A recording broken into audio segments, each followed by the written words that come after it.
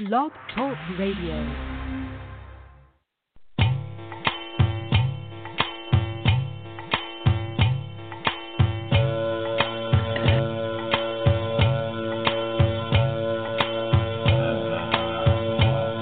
Welcome to the Crystal Silence League Hour, live from Divine Harmony Spiritual Church in Knoxville, Tennessee, on the LMC Radio Network, a show dedicated to open-minded discussion of spirituality, new thought, prayer, and the practical use of crystals.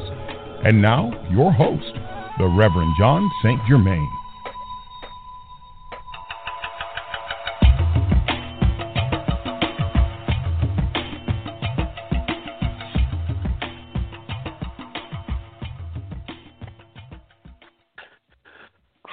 Well, happy February 23rd. That's got to be some important day somewhere in the lexiconography of world important days. The Reverend John St. Germain. We're here in Knoxville, Tennessee. It was like spring today. It was in the 60s or something, bright sunlight. And this time last week was bitterly cold to the point of you craved for the sweet release of death's rough touch. It was terrible. And it's so cold. My dog went outside. She likes to get in the car and drive around with me, and she went outside and peed and turned around and went right back inside. She just said, no, going back to bed. Never mind about this.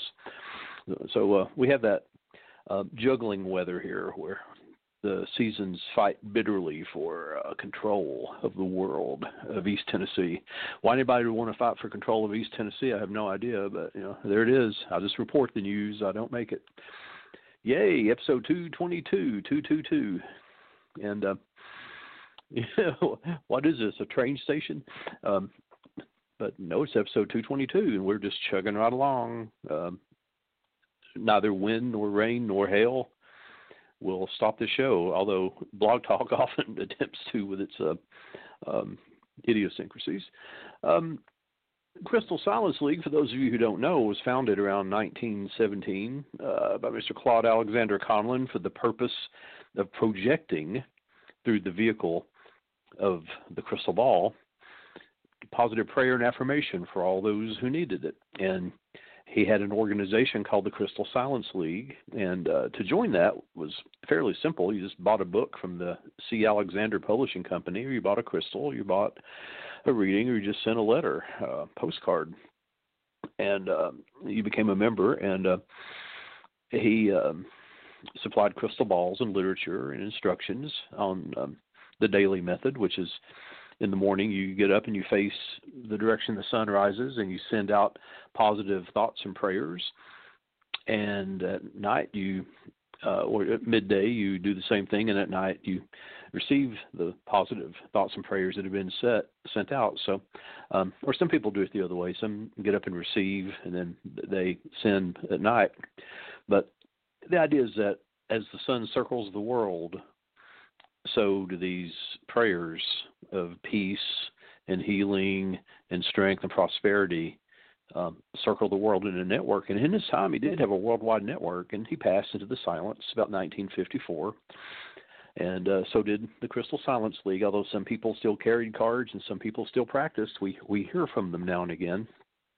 And people will say, well, this was my grandfather's membership card. Is it still good? And I said, yeah, sure. Yes, of course, a legacy. Why not? And so prayer is always free. We don't charge for prayer. We will send you to the gift shop if you want to buy some crystals and books and things. Our recently refurbished and now working gift shop, still under construction, but still now working. And our prayer page has, I just went over there and policed it a little bit, cleaned it up a little bit. About 100 more prayers than last week. We won't read them all. Read about half of them. And we're just chugging right along. And so we do teach the practical use of crystals and crystal balls,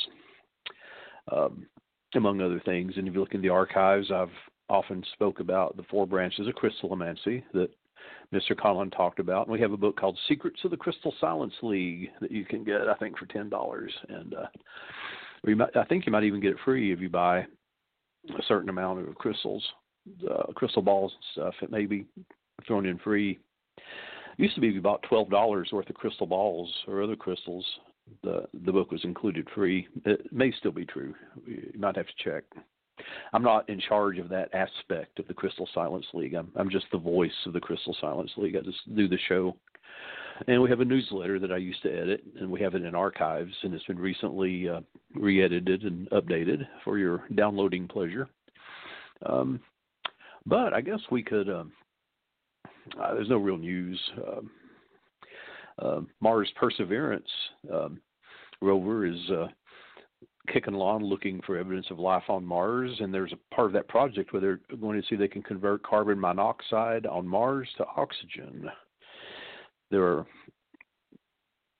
serious plans being made to colonize Mars within the next 10 years, to put people on Mars. Isn't that crazy? Isn't that great? I think I just love stuff like that.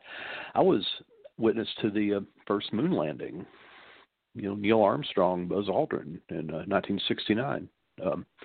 I was in the 5th grade. I stayed up to watch it, and it was a memory I'll never forget. I remember even at 9 years old, I thought, this is really something. This is something I should always remember. They were like superheroes. Anyway, our crystal of the week is vanadinite, and vanadinite is a lovely crystal. If you look at it, it looks like it came from the planet Krypton or something. It has cubicles going in every direction, and it is a stone that resonates being orange-red to the root chakra, sacral chakra. So it can help a lot with things of the base motivations. I know it can help a lot with sexuality and reproductive issues. That's one of the main things I've seen it used for. It helps with creativity. It helps with grounding. It helps to motivate you if you're in a slump. It will help motivate you. Some people suggest you put one of the cubes that you can break off of it under your pillow. I wouldn't put the whole spiky clump under your pillow. That'd be a restless night. And that it will help you awake being energized. But I know a couple of people I know that tried that said they couldn't sleep because it stimulated the root and sacral chakra, and their brain wouldn't be quiet. It energizes the creativity, and so maybe you wake up energized, but not after a good night's sleep. It helps you with self-control and discipline. It can help you if you have problems with underindulge. If you overindulge, overspend, get addicted to internet shopping, power shopping, overeating, overindulging of any kind. You see there's a theme to these stones I'm picking here. They can help you with your mental discipline, to just step back and say, no, I need to really slow down on this, practice a little temperate activity. And I have suggested this and orange kyanite to people who are addicted to binge watching television shows, which has happened during this pandemic. And I saw apparently it's a problem. Or I don't guess it's a problem. It's actually kind of stupid, but it's okay. Old man complaining moment, old man grouching moment here. There was a very serious thread by someone I respect deeply. I won't give you the name. Just go look on the internet. But he's a writer and author, and he wrote a couple of the original Star Trek episodes, and I follow him on Facebook and on a few other blogs. And he said that there's a lot of complaining about television shows that only come out once a week, that are released an episode at a time instead of being bulk dropped so that people can binge watch them. And when I was a kid, up to adulthood, up to recently even, that was part of the experience. You'd watch a show one week, there'd be a cliffhanger, you would talk about it all week long until the next show. And that's what we did with Twin Peaks. I was young. Was that college age? Yeah, college age when Twin Peaks first aired. And so a show would come out, and we would talk about it all week long and speculate. And so what's going to happen next? What in the world? Who did this? And where's this going to go? And then we'd watch the show and go, and then have more discussion. Binge watching does not allow this. You don't have that breathing space to digest the stories, and that's why a lot of the shows that I've seen that you binge watch, the storytelling is very bad, very shallow. There's a lot of the old story writing had A story, B story, C story, and even D story going. And most of the binge watching shows I've seen on like HBO, Showtime, things like this, they have A story. There's no B, C, D, or E. And if you want to see a movie that's got great B, C, and D stories, look at Die Hard. Die Hard is a perfect movie. You've got your main story, then you've got the B story of the policeman. Then you've got the C story of what's really going on with Hans Gruber. Then you've got this D story about the film crew, of all things. What's going on with that film crew? The announcer and the other announcer. There's something going on. There's something going on with the film crew. That's why this guy's so pushy. And then you've got another story, the E story about what's going on with the Yamaguchi employees. There's so much in that movie. You can watch it again and again and again and again. It's not a linear story with aliens invading New York, superheroes get together. They have some very shallow personal issues, but they overcome them and kick aliens' ass while exchanging witty repertoire. And a whole lot of special effects and blowing things up in fight scenes. What movie is that, Reverend John? Well, that's about every movie that's come out since I've been 30, I think. So this whole idea that a creative team must sit down and say, okay, we've got to produce 20 episodes immediately and drop them out in episodic fashion so people can binge watch. You're not going to be able to do that. And I'm going to tell you that I've watched some of the shows now, like some of the recent Star Trek shows series, and I couldn't watch them because I said, these are scripts that Gene Roddenberry would have sent back to the writers and said, this is a good first draft, but you're going to have to rewrite this 2 or 3 more times before I'll put it on the air. I'm really sorry, but they are. The scripts for Star Trek Discovery and Picard, those shows, they would have been good first drafts for Gene Roddenberry. He would have marked them up and sent them back. If you read the anecdotes of people who wrote for Gene, like City on the Edge of Forever, the Harlan Ellison screenplay, it was rewritten 5 or 6 times before it aired. And the final version was rewritten by D.C. Fontana, as it turned out. And, of course, Harlan Ellison complained bitterly about it being rewritten, but it came out a better script. Gene Roddenberry would send these things back again and again and again until he said, okay, I've got a good story here. This I can air. The new series don't do that. It's like a first draft goes out. And you sit there and you think, there's a lot wrong with this. There's a lot of questions that aren't being answered. So, Vanadinite, you want to get things done. You want to do them correctly. You want to be able to persevere, see it through to the long term, put up with a lot of opposition and still get through it. This is a very good stone to look for. That was a long discussion about that, wasn't it? So there you go. All right. Well, we are approaching a time where I'm going to need to prepare myself and go pray for those individuals who need prayer for. Let me take a drink of water, and I'll be with you in just a moment. The time approaches for our weekly prayer service. If you are so inclined, join us at crystalsilenceleague.org to see this week's prayer request.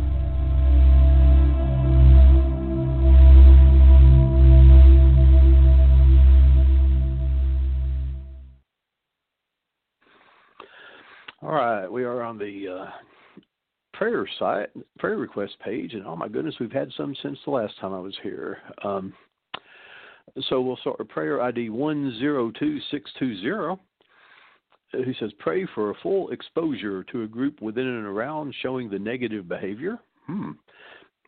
Pray for peace and full change at new work. Leave received with offered given. Pray Jay knows it's as told.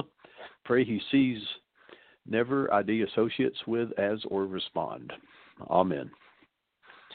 Prayer ID 102619. Please help me properly pay spirits love. Thank you, Saints Anthony, Espedy, Jude, Michael, Saints Martin, de Porres, Francis of Assisi, and Sun, Venus, and Jupiter, and ancestors.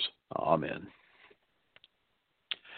And prayer ID 102617, our weekly prayer from Mr. R.T., who says, Lord, thou hast been our dwelling place in all generations. Thou hast set our iniquities before thee, and let the beauty of the Lord our God be upon us.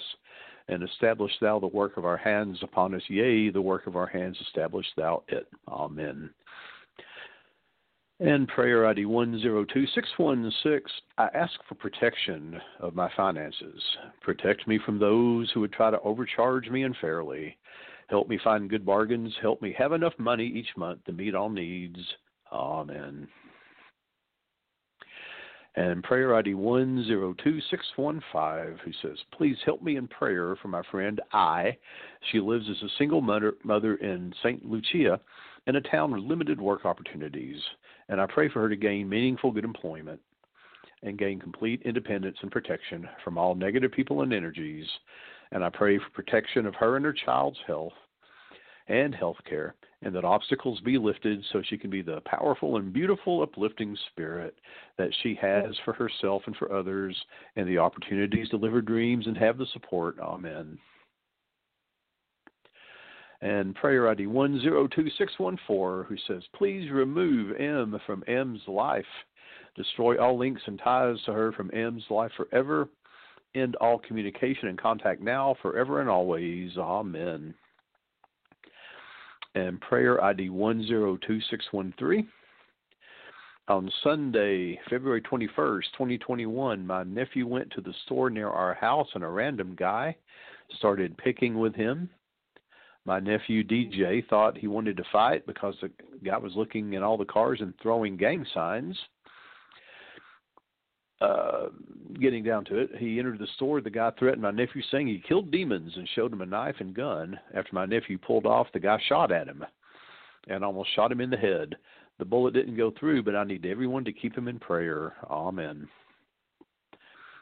Prayer ID 102612. Please pray that I may be delivered from the curses and ill will being sent my way. Amen. 102611. Please pray that I am accepted into the Navy internship for the 21-22 academic year. Amen. And prayer ID 102610, who prays, please pray for my fiancé Jay as he needs emotional support from people that love him in dealing with his emotions and severe depression. And I also need strength and wisdom to help my fiancé emotionally. And I got into a big argument last night due to his depression and stress, but you can't blame him. He's tired of being mistreated by people. We both are living in a toxic environment with Elle and everyone now. Please help us. Amen. And prayer ID 102608, praying for doors of opportunity will be open for D. I pray a perfect job opportunity comes in for him now and provides good pay and benefits in a friendly work environment. I pray his needs are provided during this time and that he is divinely guided and surrounded with favor. Thank you for prayers. Praying your prayers are answered to. Amen. And prayer ID 10607, my prayers are for Jarrett. My prayer is for Jarrett to find a better job that's good salary, located somewhere he desires to be, to have better coworkers, who teamwork and less stressful. And amen. And prayer ID 102606, prays for healing and protection over me and my two sons. I pray our needs will be provided during this time. And praying for healing for Jay. Also, thanks for praying for us. Amen. Okay. Prayer ID 102604 and 102603. She prays, I pray I'm healed from the infidelity of my partner. I'm powerless against my triggers. I haven't forgiven myself and him and others. I'm strong and loving and loved. And she also prays that her eyes are healthy, her eyesight sharp and clear in their own, that her meibomian glands all function perfectly. We need Dr. Jeremy to explain what those are. And my peripheral vision is perfect. She prays, I hope my brain is healthy as well. I can see 20/20 without the aids of glasses, contacts, or surgery. Amen. We just need a couple here, more here. I'd love to pray for everybody, but we don't have time.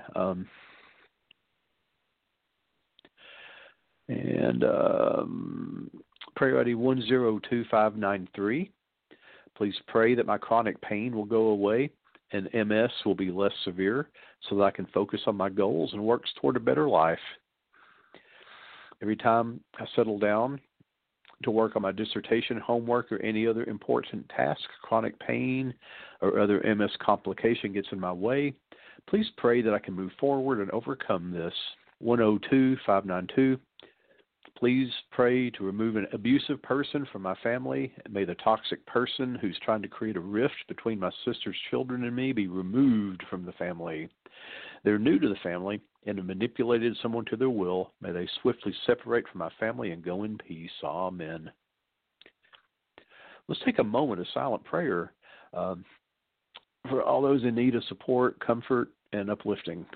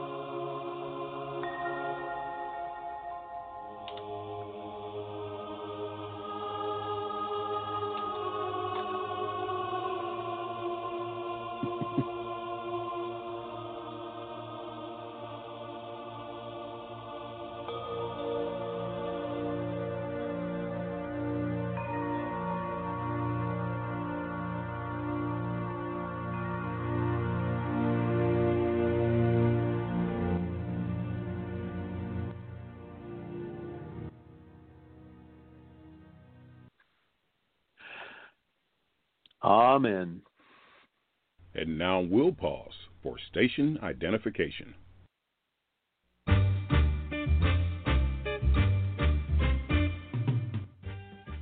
The LMC Radio Network is a media alliance whose excellent shows include The Lucky Mojo Hoodoo Rootwork Hour with Catherine Ironwood and Conjurman Ollie, Sundays 3 to 4:30. The Crystal Silence League Hour with John St. Germain, Tuesdays 5 to 6.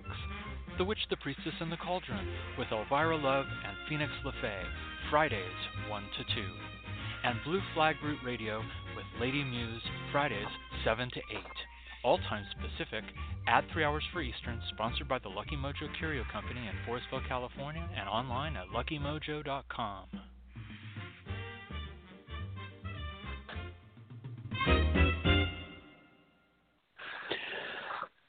Yay! All the business is out of the way. Now we can talk about our topics, right? Last week I left off on a cliffhanger, and then everybody had to wait a week, and there was much wailing on the internet about it. And so we need to binge listen. So you can go over to the archives either on my website, www.johnsg.com, or on the Lucky Mojo forum under the Crystal Silence League, where they're all archived. Binge listen if you want to, or you can just wait each week. So we left off, I was talking about how we attach to unwholesome things, and this creates misery. And right at the very end, I start talking about the 6 perfections, the paramitas, the divine modes, and that we are encouraged with these 6 perfections to fill our mind with this instead of the junk.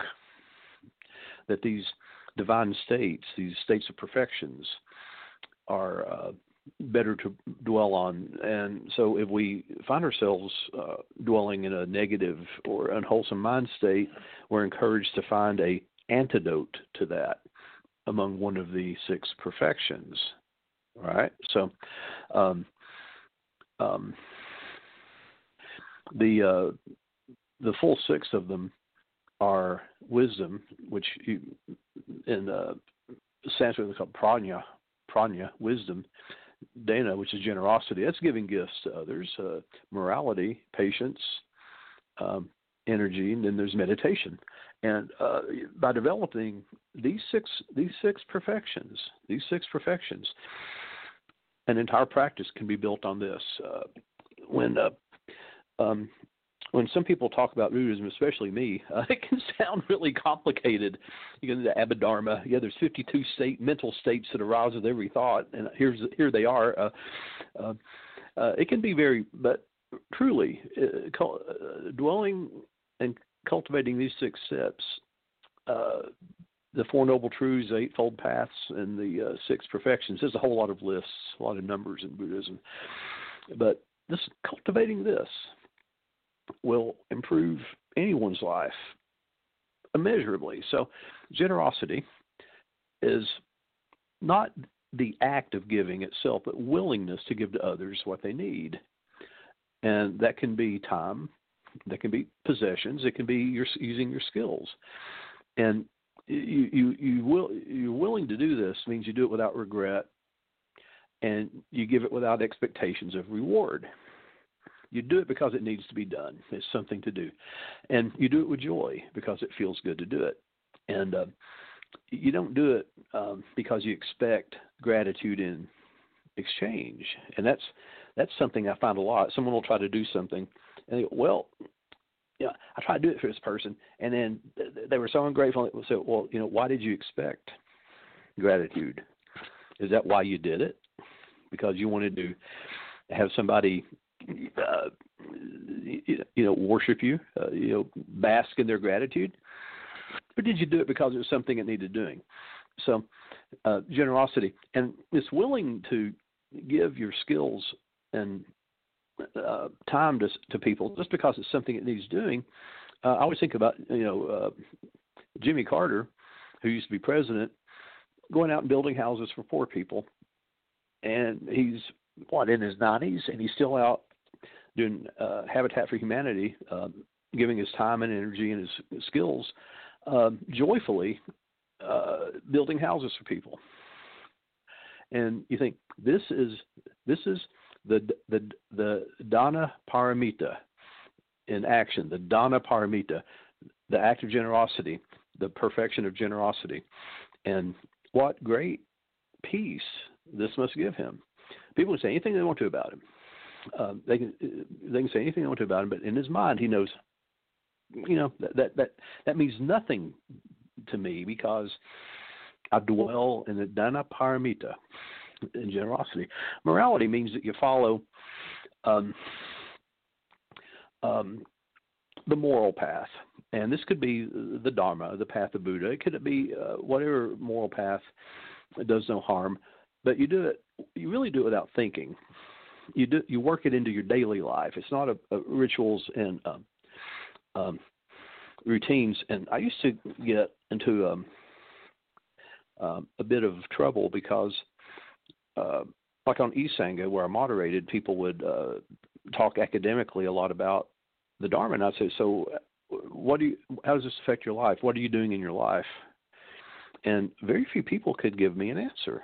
I would say, "So, this Sudha, you just described, how are you putting this into practice in your day? Well, I meditate on, no, in your daily life, as you go through your day, talking to people, interacting with people, how are you putting this into practice? And this is what morality is. It means you put it into practice in your daily life without thinking about it, but you do it with intelligence, you do it with understanding of the effects of your actions.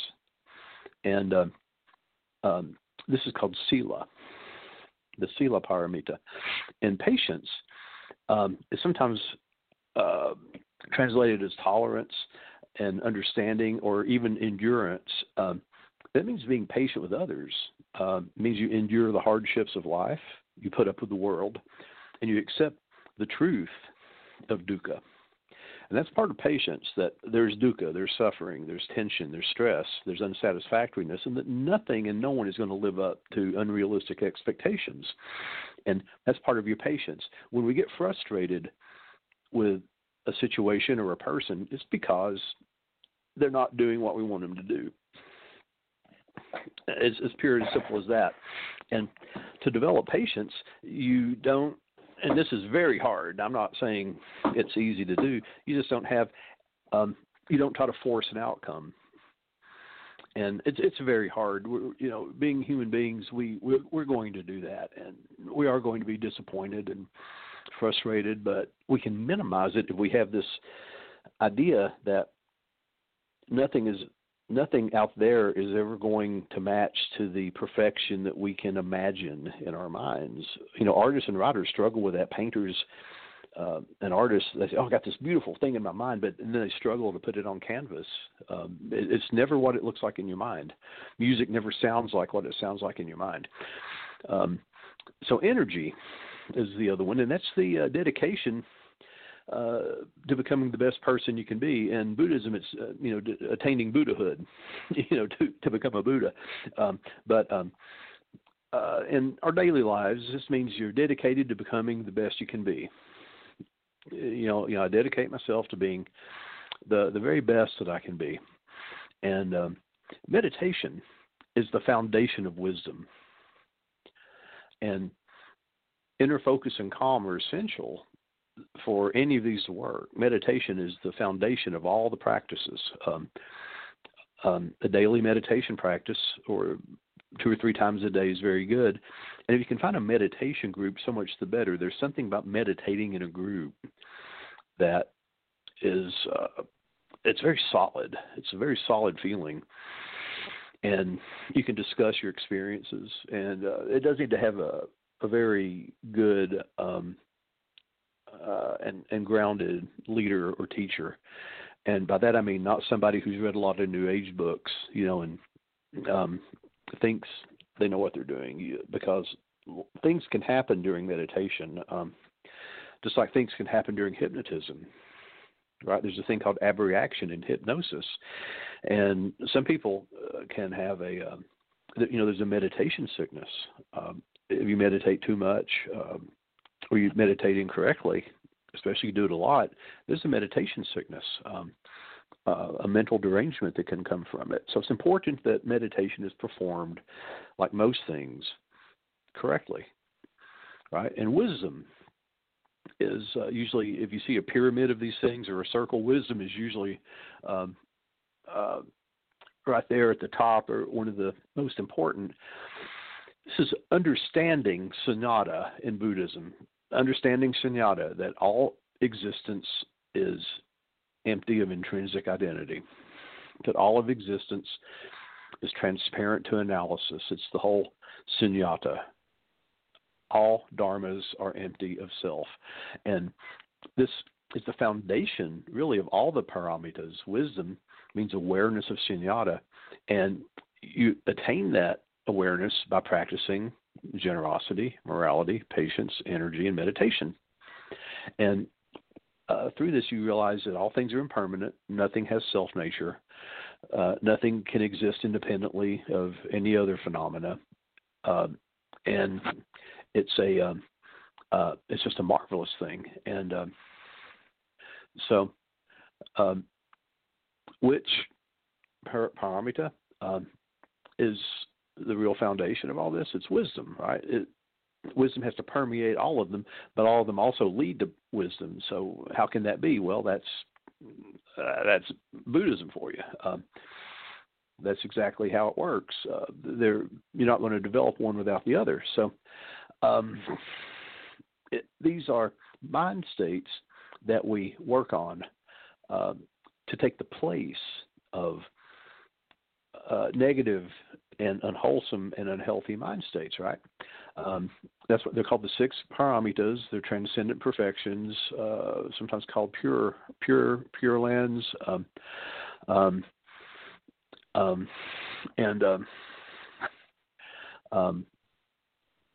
so there is a really large body of work on discussing. I mean, every Buddhist scholar since Buddha, and even Buddha, talks a lot about it. It's a very important subject. So is altruism, this quality of generosity and kindness? Maybe it is, maybe it isn't. But there are different types of giving, right? You can give resources. You can give your own body, in fact. It said that in one of Buddha's previous lives, he came upon a mother tiger, and she and her cubs were starving, so he gave his own body to feed them. This is when he was a bodhisattva on his way to Buddhism. And there's also the giving of the roots of virtue. This is when you help somebody who may be floundering and you guide them. When you have a strong sense of giving, a calling to serve, that means when you give your roots of virtue, this means that you give without any thought, not even a thought of receiving. There's no thought of self at all in your giving. And this is a very important thing, because the technique for becoming a good practitioner of living itself, a decent person, is to follow these 6 disciplines. And we can all agree on these. We can all. They turn up in different forms, the Beatitudes, etc. Generosity, though, seems to be very important among most of the scholars that talk about this, right? And with generosity, you open yourself and you give away everything, including yourself. The perfection, the paramita, the perfection of generosity is you give everything, including yourself. This is not, by the way, martyrdom. This is not sacrifice. It's not martyrdom. But out of this generosity grows this transcendent discipline that arises. It's not a foolishness. People will not take advantage of you, because this discipline, this wisdom. Remember, wisdom arises from this. And with discipline, you don't get tied up in your generosity. It does not rule you. You don't get caught up in giving away too much. And you don't get a messiah complex because you give so much away that you feel you're saving the world. And how many people have I had that discussion with? Well, if I won the lottery, I'd help others. I'd say, well, how would you do that? Well, I'd feed the homeless and clothe the poor. And I say, so you win the lottery, you may have $70 million. The government takes almost half of that in taxes. So you have $35 million. How many people are you going to feed, clothe, and house with that money? And I said, and once you've fed and clothed and housed them, are you going to then pay all their bills for the rest of their lives? Because a lot of the people that you're going to try to help aren't able to do that on their own. And so this instinct, well, if I get a lot of money, I'm not going to help, buy an island, buy a car. I want to give it to other people. That's where wisdom comes in, because that is one of the most foolish things you can do, is think you're going to solve other people's problems with money. you could set up a foundation with that money to help educate people on how to take care of themselves. You could. There are some very intelligent things you could do with that money other than just handing it out at random and say, oh, here, to people who have demonstrated, and I'm not being mean here, this is dukkha, who've demonstrated that they have no idea how to manage their lives or money. Education would be a lot better. So this discipline, you don't get tied up in heroism, messiah complex. You don't give away too much. But out of that discipline also comes that patience, and you control your aggression by means of meditation. You develop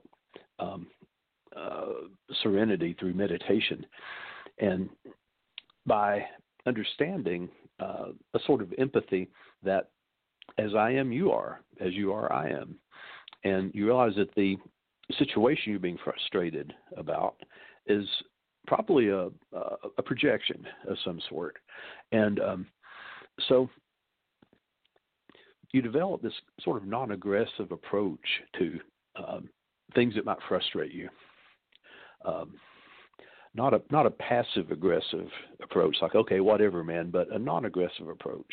And we'll talk about Hanyuan again in a minute. But out of this patience and this generosity, you find that you're not exhausted as we are, because we're always pushing against the nature of reality, which, as you know, is impermanent, empty of self, and subject to decay. You find that you have a lot of energy, and so your exertion kicks in, and there's this great sense of joy that you take in your livelihood and in living and in the process of being, because the life is not being drained out of you by struggling with the nature of the world and trying to bend it. So this is in the order given. Once you have this peace of mind, it's not good to take into meditation anger and sadness and depression and things. But once you've achieved this sort of equanimity, you take it into meditation. And meditation isn't just sitting, on a pillow on the floor humming. It means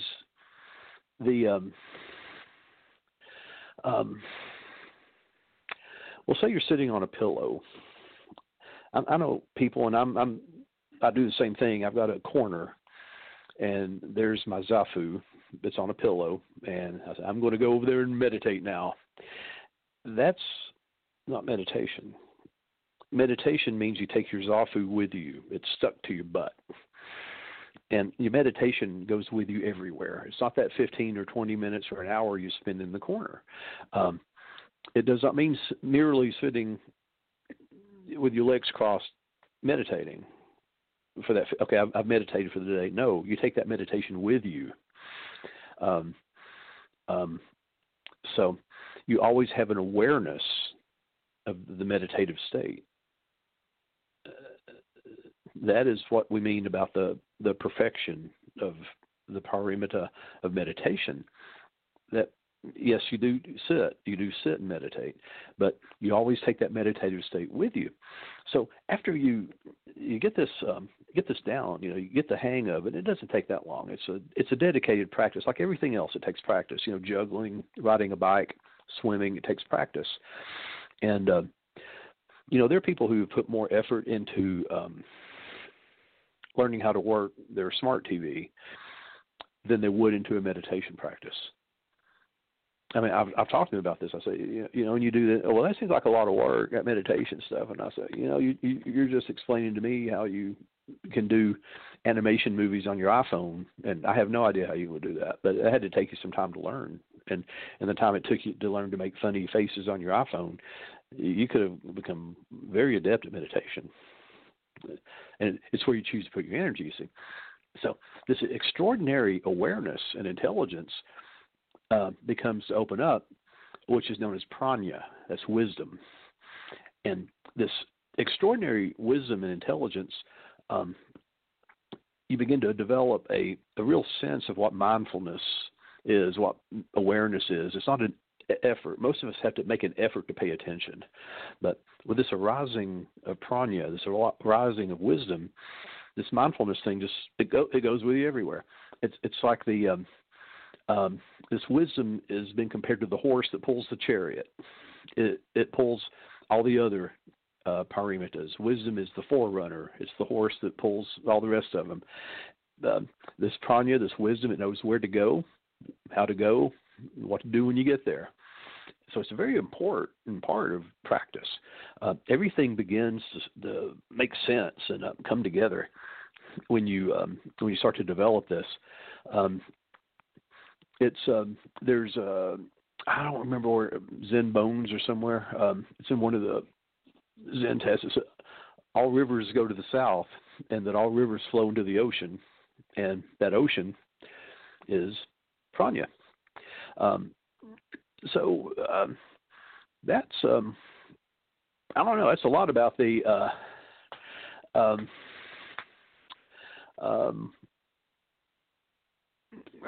prajnas. So what does science have to say about it? It's like, well, okay, that sounds cool. What's science? Well, and you find some very bold claims about mind states in some of like the New Thought literature, and of course, Crystal Silence League is a New Thought organization, and there's a claim made, and we stand by it, that if you change the way you think, you change reality, and it is true, and science does provide a window into the cause and effect relationship between mind states and cognitive shifts and changes in reality, and the starting point of this phenomenon seems to be occur at a very tiny level at the synaptic gap between neurons. And synapses between brain cells, neurons, are separated by this little tiny gap. And when a thought occurs, an electric spark jumps across this gap. And brain mapping, and that's how thought occurs. So brain mapping shows that the more a specific thought occurs, the more of that spark activity happens. So when frequent spark activity occurs between two specific neurons, those synapses will move closer together to increase speed and efficiency. This is real-world, documented, observable evidence that thought affects reality, that thought affects the solid reality of the brain. The more you think along a certain amount of lines, the neurons of the brain will actually move closer together to expedite that type of thinking. So, very simply, this implies the more we dwell on a specific happy thought, the more we train those happiness neurons to fire. Conversely, though, the more you dwell on unhappy or angry thoughts, the more we train those gloomy and angry neurons to fire. So we're constantly programming our brains to think in specific ways. We truly are what we think, as the Buddha said. Everything begins with thought. Thought leads to action. So further studies, now looking into this, and this is where things get really interesting, right, have shown that not only our own thoughts, but the thoughts of other people can affect this programming, this circuitry that we create. When we continually associate with other people who share strong feelings or attitudes, and we hear these ideas repeatedly, it's almost exactly the same as if we're thinking them ourselves. You hear this again and again and again. The neurons that don't know the difference, and it's like you're thinking it itself. This is the phenomenon behind mob mentality. And we have seen how dangerous mob mentality is. We have seen it. And it doesn't matter how ridiculous the ideas are. If they're repeated often enough, they start to make sense. Because the brain starts to think along those lines more efficiently, And this is where you get the psychologist Barry Singer said that when people develop like a conspiracy theory and they've arrived at it on their own, they will defend it vigorously, even when you present facts to the contrary. You present proof. No, look, this could not have happened. They will defend it. Because when you arrive at it on your own, you see your neurons, they've clung together, right? So this is why the Buddha emphasized the importance of spiritual friendship. By having a group of peers as spiritual friends, you learn more about being good people than you do than if you're in isolation or if you're exposing yourself to a bunch of unwholesome ideas, right? So a related body of research, and this is where things start to get really down and dirty with the dukkha, right? Involves the relationship between mental states and health. Positive mental states produce neurotransmitters such as serotonin, norepinephrine, dopamine, which increase clarity and optimism, and which actually stimulate the growth of nerve connections. This improves cognition. This increases productivity and attentiveness and generates more happiness. Well, stress and negativity produce norepinephrine, cortisol, and other hormones which exhaust the body, exhaust the mind, deplete the neurotransmitters, and has the opposite effect. Cortisol has been linked with illnesses such as diabetes, hypertension, obesity, and some cancers. And furthermore, a negative and pessimistic outlook can easily spill over into depression. And pessimistic people, due to that repeated brain activity, or programming. I don't like to compare brains to computers. They don't work the same. In spite of what AI people may say, brains and computers don't work the same. And the related brain chemistry will often automatically just assume the worst. The negative people, they automatically assume the worst, expect setbacks to be forever. They will experience more difficulties in career, relationships, and school. And studies that have occurred by insurance companies with arterial tables, they live shorter lives than optimists. It's a self-fulfilling prophecy. You expect something to go wrong, it's going to go wrong. So what we learned from these studies, and a lot of these studies were not really correlated. They I don't know if a lot. I did this research when I wrote my book, Crystal Magic.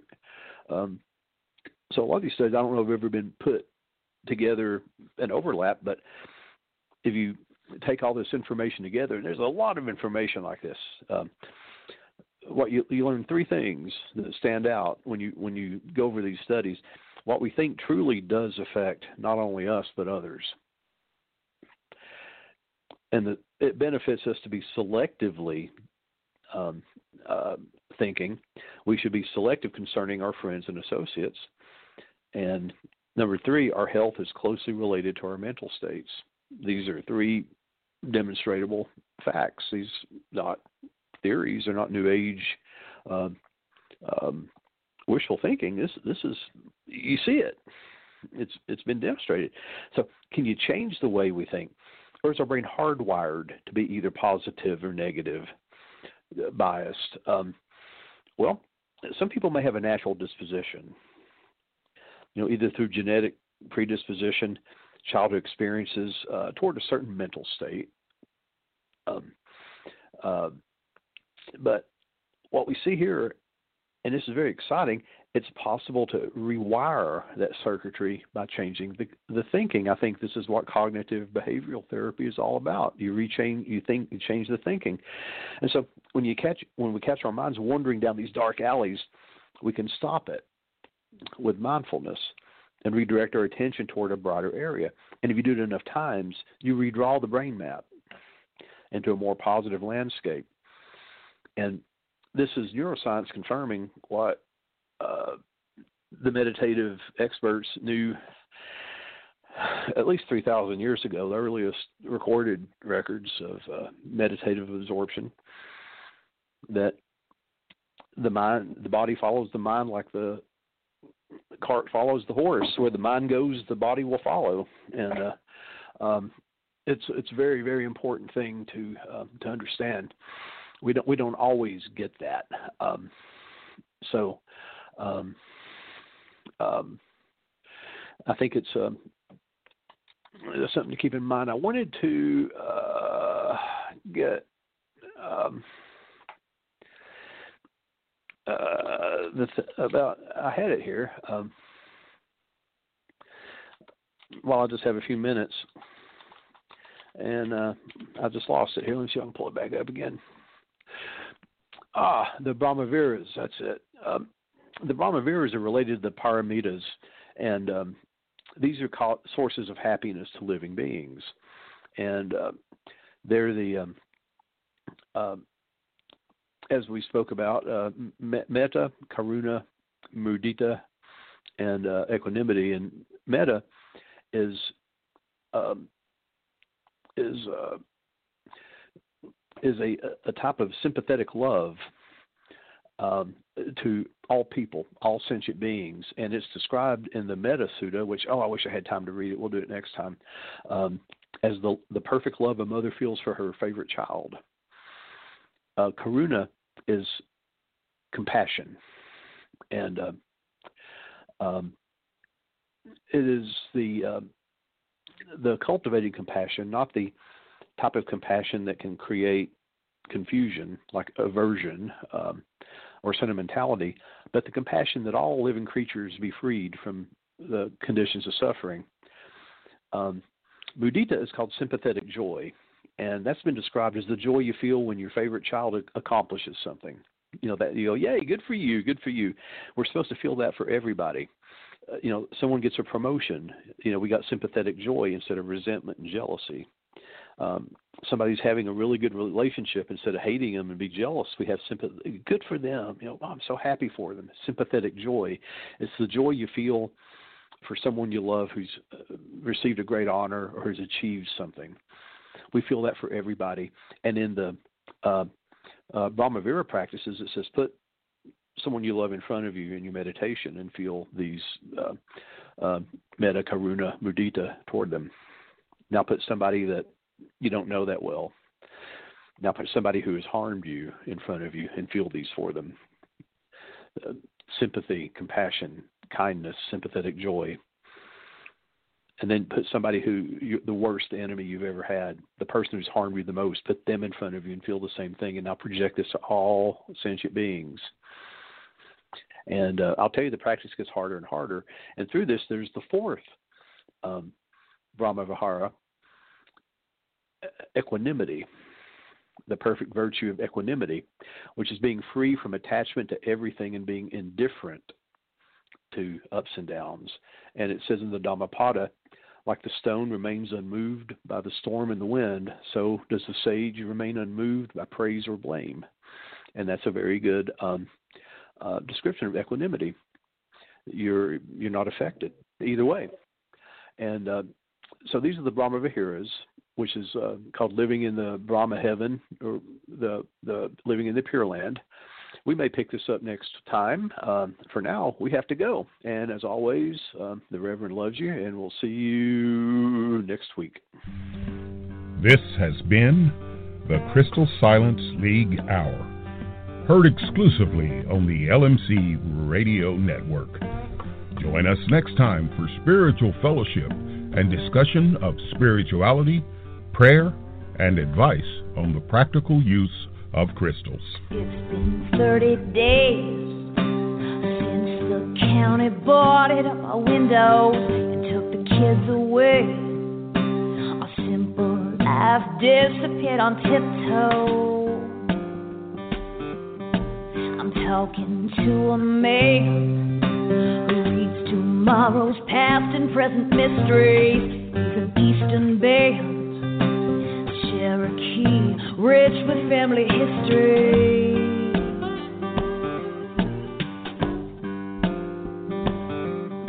He shepherds the Church of Divine Harmony, serving the lost lambs of Knoxville, Tennessee. He faithfully prays with the crystal Silence League. Reverend Saint Germain operates a jack he feeds at nightly, hanging from a chain. He sealed his hair in wax and wound it tightly.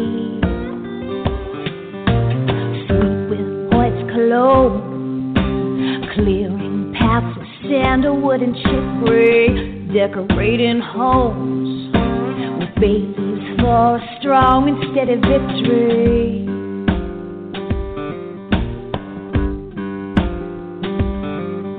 He shepherds the church of divine harmony, serving the lost lambs of Knoxville, Tennessee.